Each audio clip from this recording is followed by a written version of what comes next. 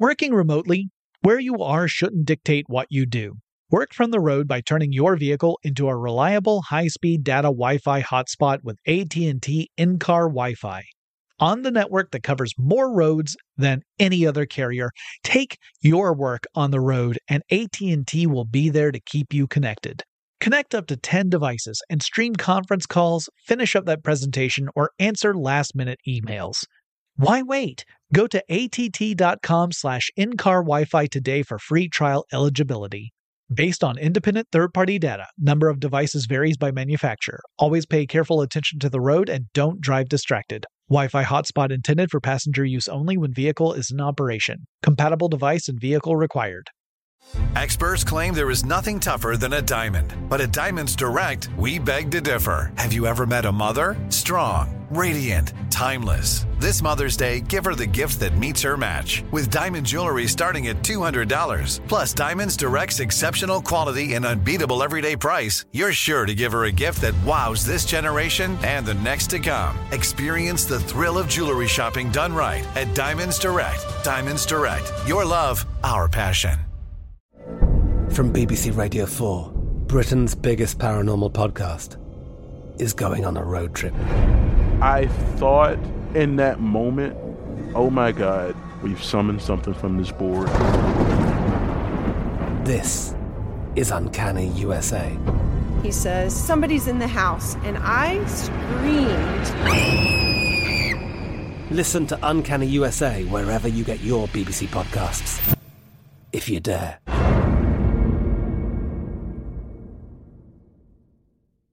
When you think about the future, what kind of technology do you envision? Whatever the future holds, artificial intelligence will undoubtedly be at the heart of it all. Join Graham Class as he hosts Season 2 of Technically Speaking, an Intel podcast, and hear from the minds transforming healthcare, retail, entertainment, personal computing, and more with the help of AI. Tune in every other Tuesday and explore the latest technology that's changing our world today and creating a more accessible tomorrow. Listen to Technically Speaking, an Intel podcast on the iHeartRadio app, Apple Podcasts, or wherever you get your podcasts. Welcome to Tech Stuff, a production from iHeartRadio. Hey there and welcome to Tech Stuff. I'm your host, Jonathan Strickland. I'm an executive producer with iHeartRadio. And how the tech are ya?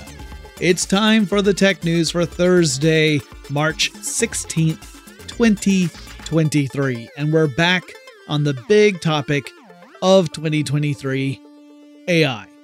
Although artificial intelligence should really watch its back, because if more tech-related financial institutions fail this year, I think there's going to be a new contender for the big topic of 2023. But this week, OpenAI announced the release of GPT-4. This is the large language model that is now multimodal. All right, let's break this down. So first of all, GPT stands for Generative Pre-trained Transformer. The word transformer in this case doesn't refer to either a robot in disguise or the device that can step voltage up or down with alternating current.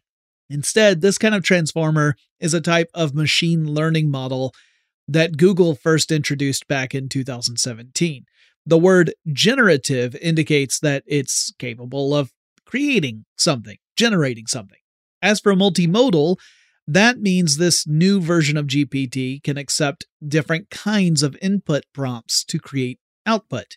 So previously, GPT could only accept text, but now it can also accept images, and it can, give analysis of those images, or presumably incorporate those images into responses. Like maybe you could ask GPT, who is the person in this picture, or how many elements are in this photograph, or can you tell me a story about what is in this picture, that kind of stuff. GPT-4 also seriously ups the word count on its responses. So the previous version, GPT 3.5, that's the version that actually powers ChatGPT, it could create a response of around 3,000 words max.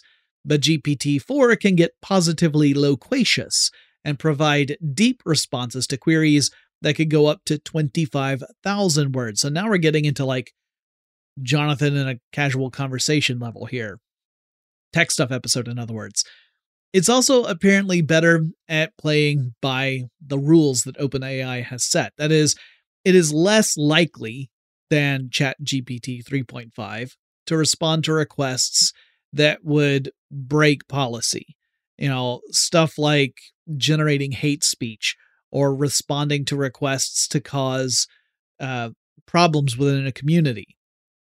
It is less likely to do that. Not completely impervious to it, but it's better than the previous generations were. Developers will also have a lot more options when they use GPT as part of their apps. They can even shape how the AI will respond to a user. They can adjust stuff like the tone and the style of responses. So if you have something that's like a fun and silly app that for some reason needs to tap into the power of GPT, you could adjust the tone to be more lighthearted and playful rather than stick with the standard tone and style of the normal response, which is what previous generations of GPT were stuck with. And in a demonstration, OpenAI showed that GPT-4 can even do some pretty astonishing stuff, some advanced tasks. So, for example, you could write out an idea for a basic website, right? Like you're using a notepad and you're writing out your concept for your website. You could then feed that concept to GPT, and it could actually create the website, complete with basic functionality. So the example I saw had GPT produce a website based around jokes. So you would get the setup of the joke appearing as text, and then to get the punchline, you would have to click on a little box that would reveal what the punchline was to the joke. And this was all prompted by some pretty simple notes about the parameters for this website. Like, it wasn't copying the note, it was taking the notes as directions and then making the website based on those directions. That's pretty cool. Now, it still has a lot of the problems of earlier generations of GPT. Its responses can still be inaccurate and misleading. The common term I've seen in this are hallucinations, where the response ends up not being an accurate representation. It's a hallucination. I don't really like that term personally. I think it ends up kind of sugarcoating what we're actually talking about here, which is trustworthiness and accuracy. And hallucination, I don't know. It seems like it's letting GPT off the hook a little too much. That's my own personal opinion. It's kind of similar to how I feel about Tesla naming its driver assist feature full self-driving. I don't think that is an accurate representation of what it actually does. Same sort of thing, right? Like, names and words mean things. And sometimes you have to ask, why are these words being used to describe this? Is it in an attempt to kind of take some pressure off? And that's just my own personal take on this. I could be way, way off base. Anyway, it's still pretty cool, but obviously if GPT produces information that is misleading or inaccurate, but the presentation is put across in such a way as to seem authentic, that's a real problem. And it could also still be used to do stuff like promote ideologies and create propaganda in ways that are perhaps not entirely ethical. So while the new features are really impressive, the challenges that we face with these kinds of AI models haven't magically been dismissed. They still very much exist. However, one issue that apparently we do not need to worry about is GPT-4's ability to destroy us all. So I'm being a bit glib here, but OpenAI actually did allow an AI research group called the Alignment Research Center, or ARC, to test the large language model to make sure it doesn't show signs of, being capable of starting the robot uprising and turning all of us into batteries or something. Specifically, the AI group was looking into possibilities like the model's capacity to copy itself or to acquire resources, whether digital or real world or whatever, or maybe its ability to manipulate people with stuff like phishing attacks and that kind of thing. Also, whether or not it can make high-level plans and then maybe follow through on those plans. So this kind of gets into some of the scary stuff around AI that we typically think of as being science fiction, right? Like Terminator style stuff. Like the thought of a sufficiently intelligent AI could be capable of escaping whatever constraints we try to put on it, because by definition, if it's super intelligent, then it's smarter than we are, right? So if it's smarter than we are, then it stands to reason it would figure out a way to get out of whatever box we try to put it in, including the possibility of manipulating people to essentially set it free. There have been thought experiments that have shown this is entirely possible. The AI researchers concluded that GPT-4 doesn't measure up to this kind of dangerous AI, but then, as Ars Technica reports, there are scarce details on the nature of the tests that the research group actually conducted, so it's hard to judge whether or not their findings are trustworthy themselves. Also, I think we need to remind ourselves that whether or not AI poses an existential threat to humanity, we can acknowledge that AI contributes to real problems in the here and now. Now, usually, this comes as an unintended consequence, such as the inclusion of bias within a system that leads to one group of people being disproportionately affected by negative outcomes. Facial recognition technologies being a great example of that. But it could also be included by design, right? Someone could make an AI application designed to create harm in some way. The alignment part of Alignment Research Center refers to the goal of making sure that AI is in alignment or agreement with basic principles that are meant to benefit humanity. But here's the thing, bias can come into that sort of decision-making process too, and you have to ask tough questions of who decides that criteria? Who is it that's defining what is beneficial? Because believe me, there is not a universal or objective truth to what that actually even means. And even an effort to create an quote-unquote aligned AI could result in one that benefits a small group at the expense of everyone else. Earlier this year, I mentioned that the Chinese mega company Baidu was hard at work on its own AI-powered chatbot that it had called ErnieBot. Well, earlier today, Baidu showed off ErnieBot, but did so with pre-recorded videos showing off its capabilities. Obviously, pre-recorded videos can be fudged a little bit, so that brought some concern. It also didn't launch any sort of public access to the tool. It's keeping access very much limited. And dissatisfaction followed, and Baidu's stock shares dropped as much as 10% initially, though that leveled off a little bit later, so the company only lost around $3 billion in value. Yikes. Baidu seems to be taking a more measured approach to deploying its AI chatbot, which I actually argue is the responsible thing to do. We have seen numerous stories of how GPT has caused problems with premature deployments, such as, homophobic jokes on the endless computer-generated Seinfeld episode that's on Twitch, all the way to creating a concern among teachers that their students could be using a chatbot to cheat on assignments, and more. So a more deliberate rollout seems like it's a good idea to me, but then I guess there's this perception that Baidu is trailing behind companies like Microsoft and Google, and there's this fear that it's not being competitive. I think not being competitive in this case also means you're sidestepping some potentially really troubling problems down the line, but I'm not an investor, so there you go. Okay, we've got a lot more stories to cover, but before we get to that, let's take a quick break.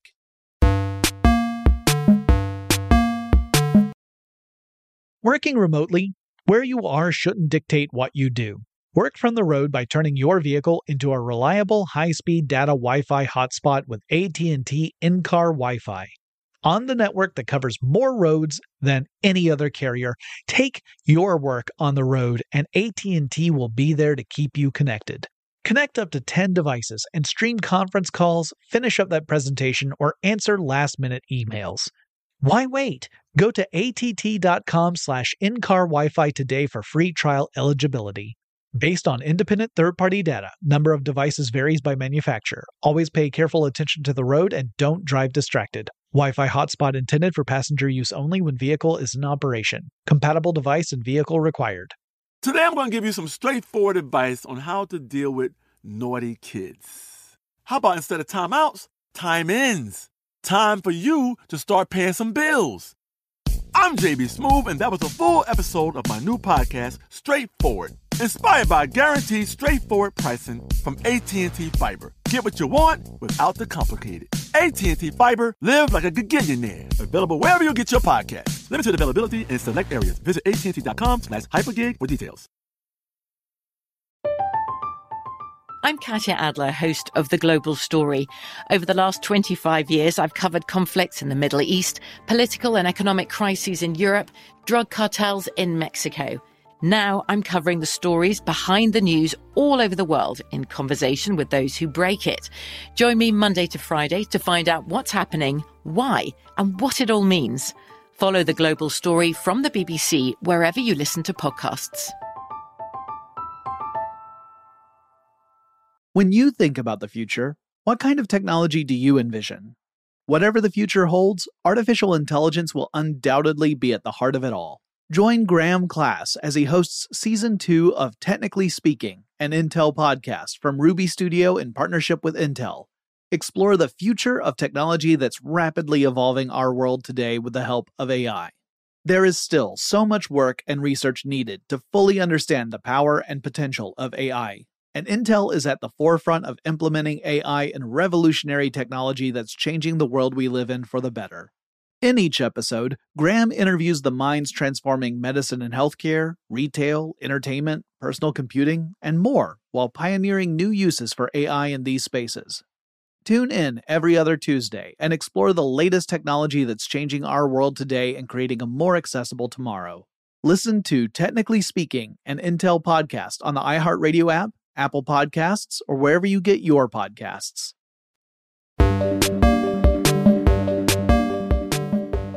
We're back.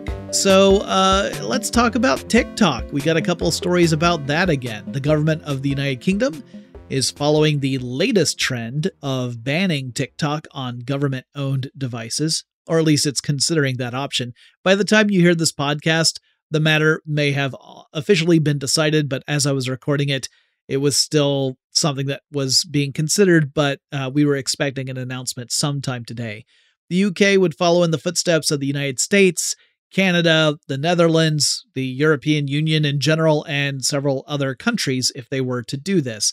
And yes, the heart of the matter is the security concerns of data potentially filtering to TikTok's Chinese-owned parent company, ByteDance, and by extension, to the Chinese government.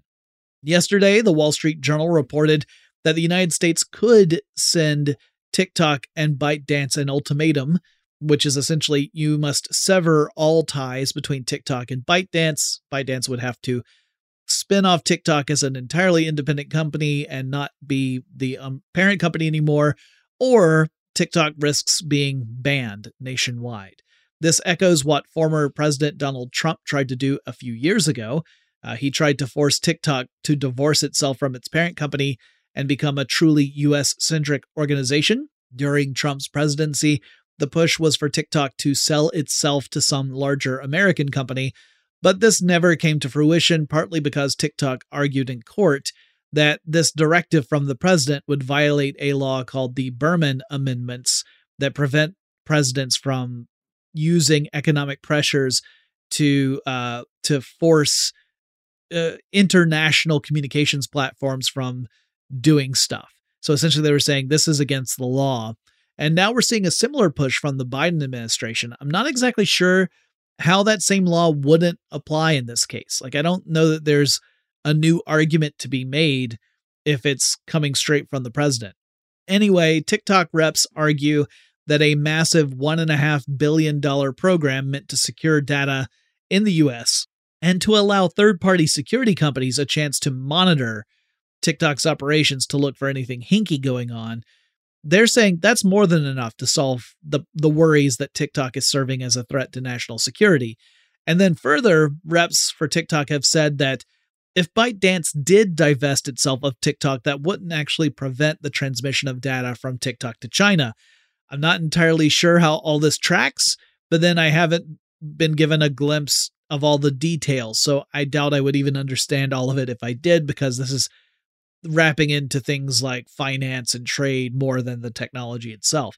Anyway, it looks like we're heading to an impasse, and I'm not entirely sure where it's going to go from there. But my guess is we're not going to see the pressure on TikTok going away anytime soon.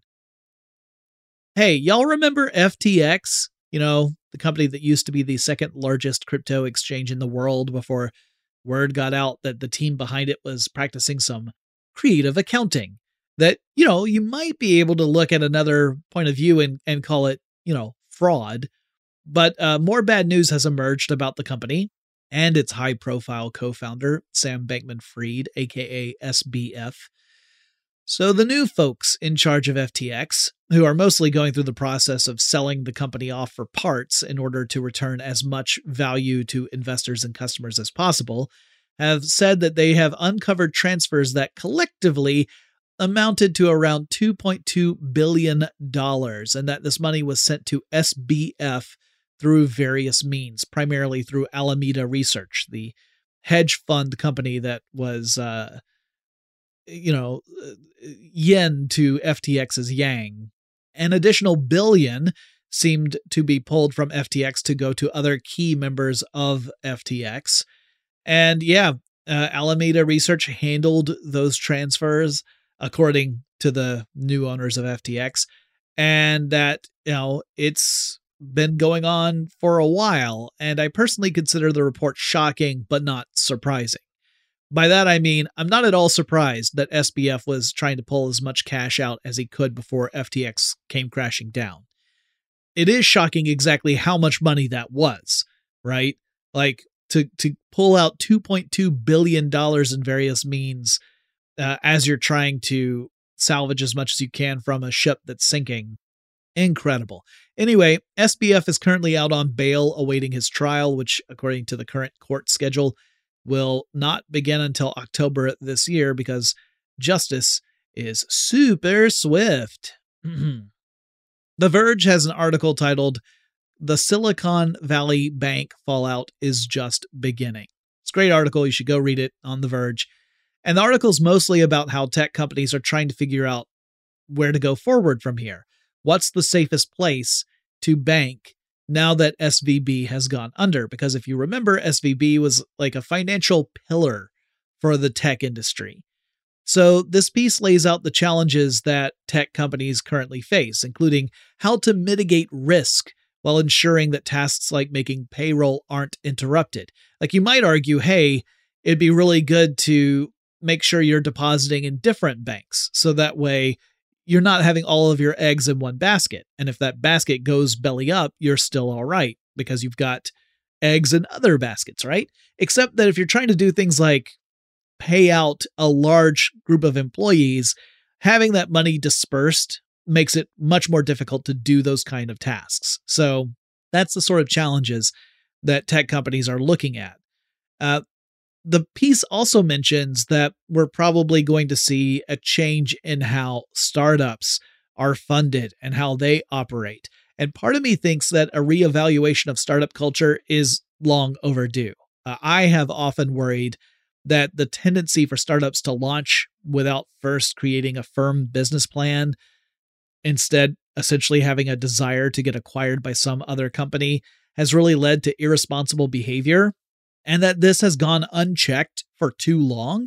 It has created too many companies that ultimately produced very little value, right? You'll hear about a company like Google or Meta or Amazon scooping up some of these companies, and sometimes nothing really seems to come of it, right? And you're just like, well, what good did that startup do apart from make the founders rich? And then you see the founders go off and do the same thing again, where they'll start up a new company, perhaps one that also has very little business plan element to it, perhaps also with the hope that they are going to get scooped up by another company. And they do it again and again and again, because coming up with an idea that sounds attractive is way easier than making that idea work. And if you are good at selling ideas, you could just do a serial approach to create cool sounding idea, sell it off to someone else, rinse and repeat, and buy an island somewhere. I'm hoping that this represents a reality check moment where we will see a more thoughtful and careful approach to funding startups. That might be a vain hope because, historically, investors have shown a really strong desire to get in on the thing that's possibly going to take the world by storm so that you get so rich that you make Scrooge McDuck look like a pauper. Anyway, the article in The Verge is a good one. Again, it's called "The Silicon Valley Bank Fallout is Just Beginning." It also takes time to point out that the collapse of SVB was in large part the fault of some of the venture capitalist investors themselves. Like you had the leaders of big investment fund groups saying, hey, you should probably pull your money out of SVB because if you don't, someone else is going to do it and then you won't be able to get your money. And so they ended up creating the very crisis that they were warning people about. So I think a lot of financial institutions may still view loans to the tech sector as being risky because the venture capital community have proven themselves to be self-destructive. Like it's hard to trust in an industry when you see the tendency to act in self-interest to the point where you harm everybody else. Very difficult to put your trust into that group. Okay, still have a few more stories to cover. Before I get to that, let's take another quick break.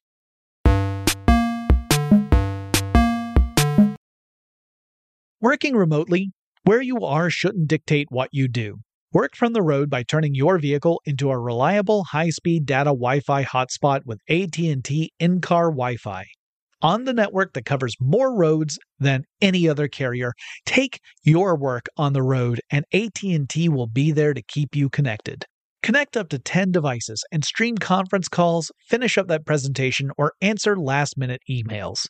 Why wait? Go to att.com/in-car Wi-Fi today for free trial eligibility. Based on independent third-party data, number of devices varies by manufacturer. Always pay careful attention to the road and don't drive distracted. Wi-Fi hotspot intended for passenger use only when vehicle is in operation. Compatible device and vehicle required. Today I'm going to give you some straightforward advice on how to deal with naughty kids. How about instead of timeouts, time-ins? Time for you to start paying some bills. I'm JB Smoove, and that was a full episode of my new podcast, Straightforward, inspired by guaranteed straightforward pricing from AT&T Fiber. Get what you want without the complicated. AT&T Fiber, live like a gigillionaire. Available wherever you get your podcasts. Limited availability in select areas. Visit AT&T.com/hypergig for details. I'm Katya Adler, host of The Global Story. Over the last 25 years, I've covered conflicts in the Middle East, political and economic crises in Europe, drug cartels in Mexico. Now I'm covering the stories behind the news all over the world in conversation with those who break it. Join me Monday to Friday to find out what's happening, why, and what it all means. Follow The Global Story from the BBC wherever you listen to podcasts. When you think about the future, what kind of technology do you envision? Whatever the future holds, artificial intelligence will undoubtedly be at the heart of it all. Join Graham Class as he hosts Season 2 of Technically Speaking, an Intel podcast from Ruby Studio in partnership with Intel. Explore the future of technology that's rapidly evolving our world today with the help of AI. There is still so much work and research needed to fully understand the power and potential of AI. And Intel is at the forefront of implementing AI in revolutionary technology that's changing the world we live in for the better. In each episode, Graham interviews the minds transforming medicine and healthcare, retail, entertainment, personal computing, and more, while pioneering new uses for AI in these spaces. Tune in every other Tuesday and explore the latest technology that's changing our world today and creating a more accessible tomorrow. Listen to Technically Speaking, an Intel podcast on the iHeartRadio app, Apple Podcasts, or wherever you get your podcasts. Okay, the Federal Trade Commission, or FTC, has finalized its judgment against Epic Games regarding the company's practice of enticing, or perhaps even fooling, Fortnite players into making in-game purchases through what the FTC calls dark patterns. So essentially, dark patterns refers to creating an interface that makes it really easy far too easy, most would argue, for a player to make an in-game purchase, perhaps without even knowing or understanding that it is a financial transaction. One of the ways the FTC argued Epic Games did this was that it ended up playing fast and loose with button inputs, so that you might have a button that normally has you back out of a menu option, right? Like maybe you've had your menu UI set up so that when you hit B, you're backing out of that part of the menu and you go to a larger part. But then in a transaction, maybe you suddenly make B confirm instead of back out. And so people who are used to using B to back out hit B, but now they've just made a payment. And that might not be something you could easily reverse or cancel out of. Like maybe there's no confirm feature. You just, boom, you've done it.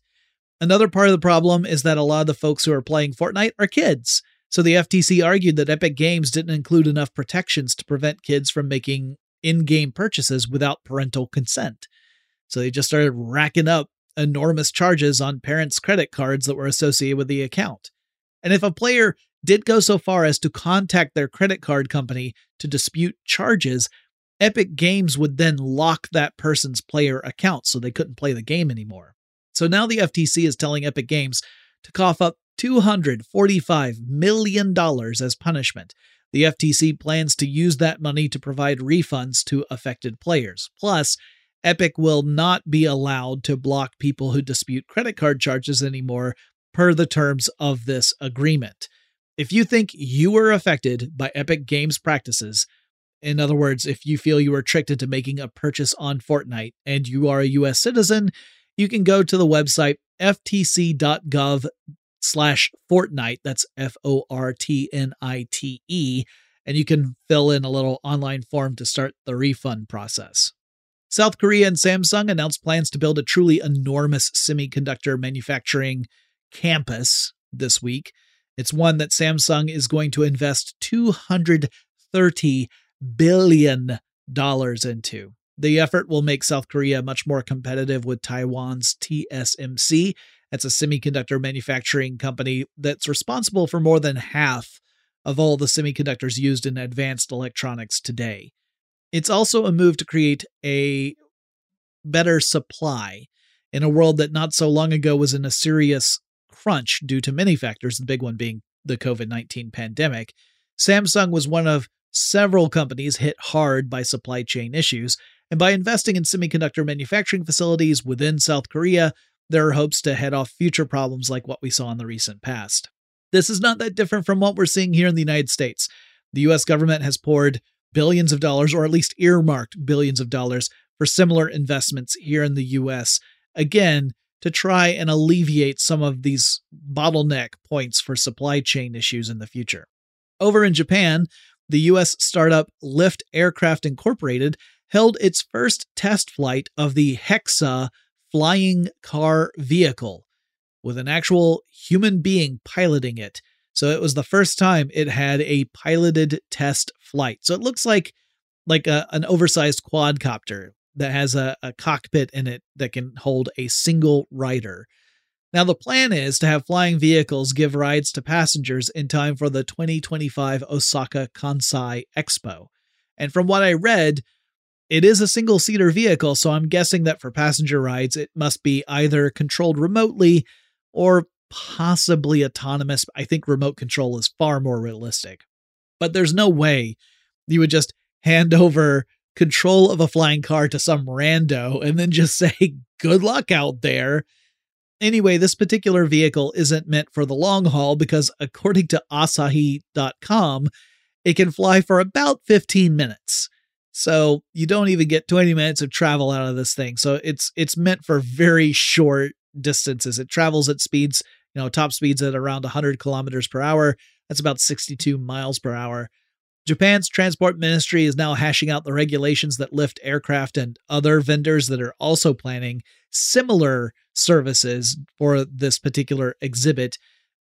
These are going to be the rules that they'll have to follow, which is good because this is really one area where I don't want to see regulation trail too far behind the technological innovation.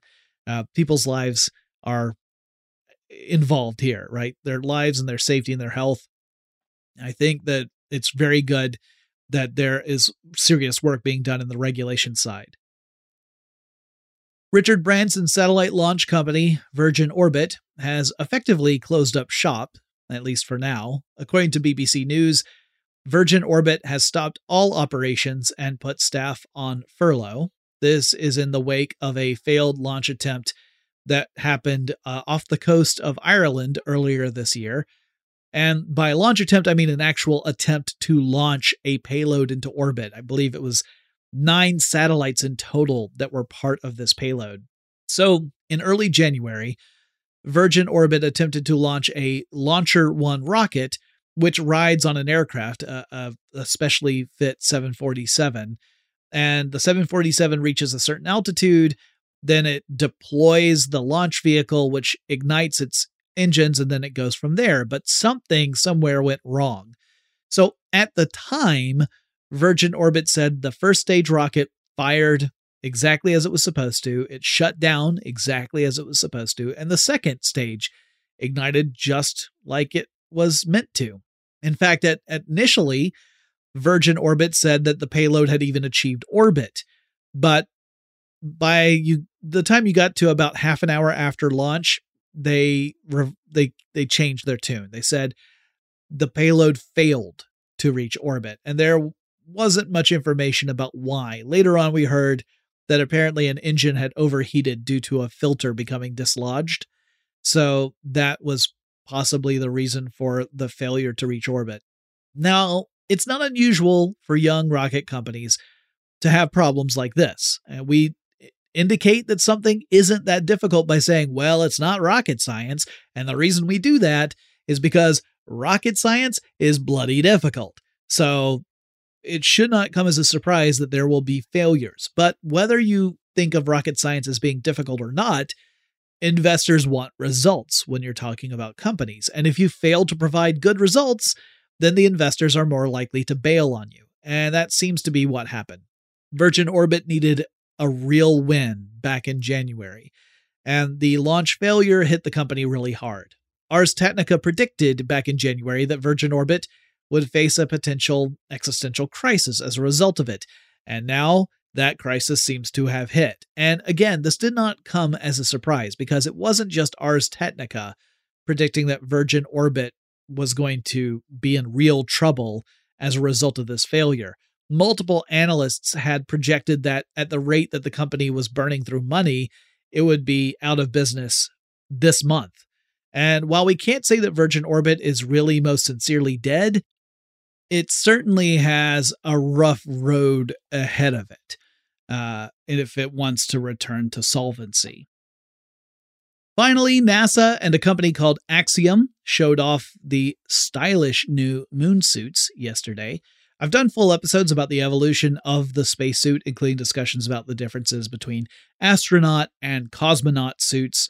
While spacesuits have evolved over time, for the most part, changes have been small iterations. But these new suits have a lot of improvements and more significant changes than earlier models. For one thing, they've got a lot more joints in them, as in joints that allow for movement, not, 420 just blaze. And these allow for greater freedom of movement when you're galumphing across the surface of the moon. So you can do things like crouch and squat, important stuff when you're playing a first-person shooter. Also important stuff if you're doing things like doing science on the moon. So yeah, astronauts are going to have a lot more freedom of movement while they're wearing these suits. Another big change is that previous suits required you to get into a lower half first. So it's like you're putting on a pair of space pants. Then you had the upper half attached to you, and they would attach to the lower half and create a seal. But yeah, the suits were in 2 pieces, right? A lower and an upper half. These new suits don't do that. Instead, they have an entrance through the back. So you open up the back, you get in, you get zipped up, essentially, like you're secured by your team, and then you're wearing your own little space onesie that way. It's not little. I don't know why I said little. These are big suits. They also come equipped with some cool stuff like HD cameras, so you can get that awesome high definition point of view shot while someone's walking across the moon. They have also improved thermal insulation so that astronauts are going to be able to wander the chilly regions of the South Pole. That's the area that NASA has identified as the potential site for a long-term space colony type thing, or a moon base.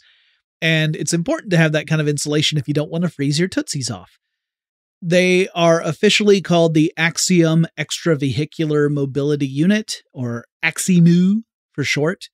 The versions NASA showed off had this dark gray cover on them, but when used by the astronauts, they will be white space suits.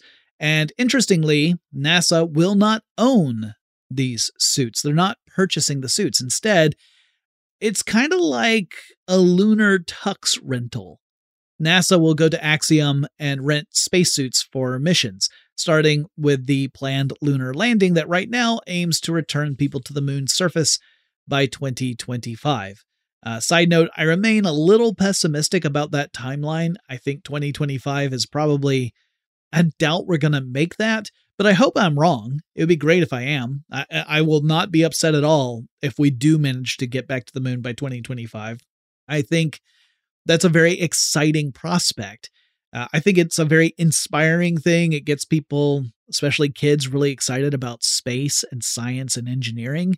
And that's always wonderful. Not to mention, we stand a chance to learn more, which is always cool. And to this day, this is true. I find when I look up at the moon, inevitably, I just sit there and marvel at the fact that we put people up there. We put humans on the surface of the moon. They walked around on the moon. They played golf on the moon. Then we were able to get those same people back home to Earth safely. And then Noel Brown goes and says, yeah, but Stanley Kubrick shot the whole thing on a soundstage and I lose my ever-loving mind. Y'all, this sounds like a joke, but it happened repeatedly this past weekend when I was in Austin, Texas for South by Southwest. I would tell this story about finding the moon really inspirational. And they'd say, yeah, I was just talking to Noel about conspiracy theories. And it took everything in my body not to lay into Noel. Of course I wouldn't. Noel's the sweetest person in the world. But man, I was going bonkers by the end. All right. Enough of all that. That's the news for Thursday, March 16th, 2023. I hope you are all well. If you have any suggestions for future topics of tech stuff, please reach out to me. You can do that by going over onto Twitter and tweet at TechStuffHSW. Let me know what you'd like to hear. Or you can download the iHeartRadio app. It's free to download. It's free to use. Navigate over to Tech Stuff. Put that into the little search bar. It'll take you to the Tech Stuff page. You can click on the little microphone icon and leave a voice message up to 30 seconds in length. Let me know what you'd like to hear, and I'll talk to you again really soon.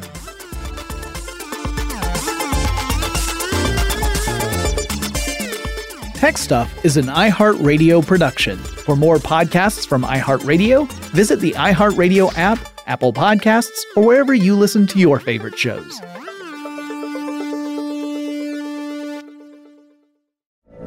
From BBC Radio 4, Britain's biggest paranormal podcast is going on a road trip. I thought in that moment, oh my God, we've summoned something from this board. This is Uncanny USA. He says, somebody's in the house, and I screamed. Listen to Uncanny USA wherever you get your BBC podcasts, if you dare.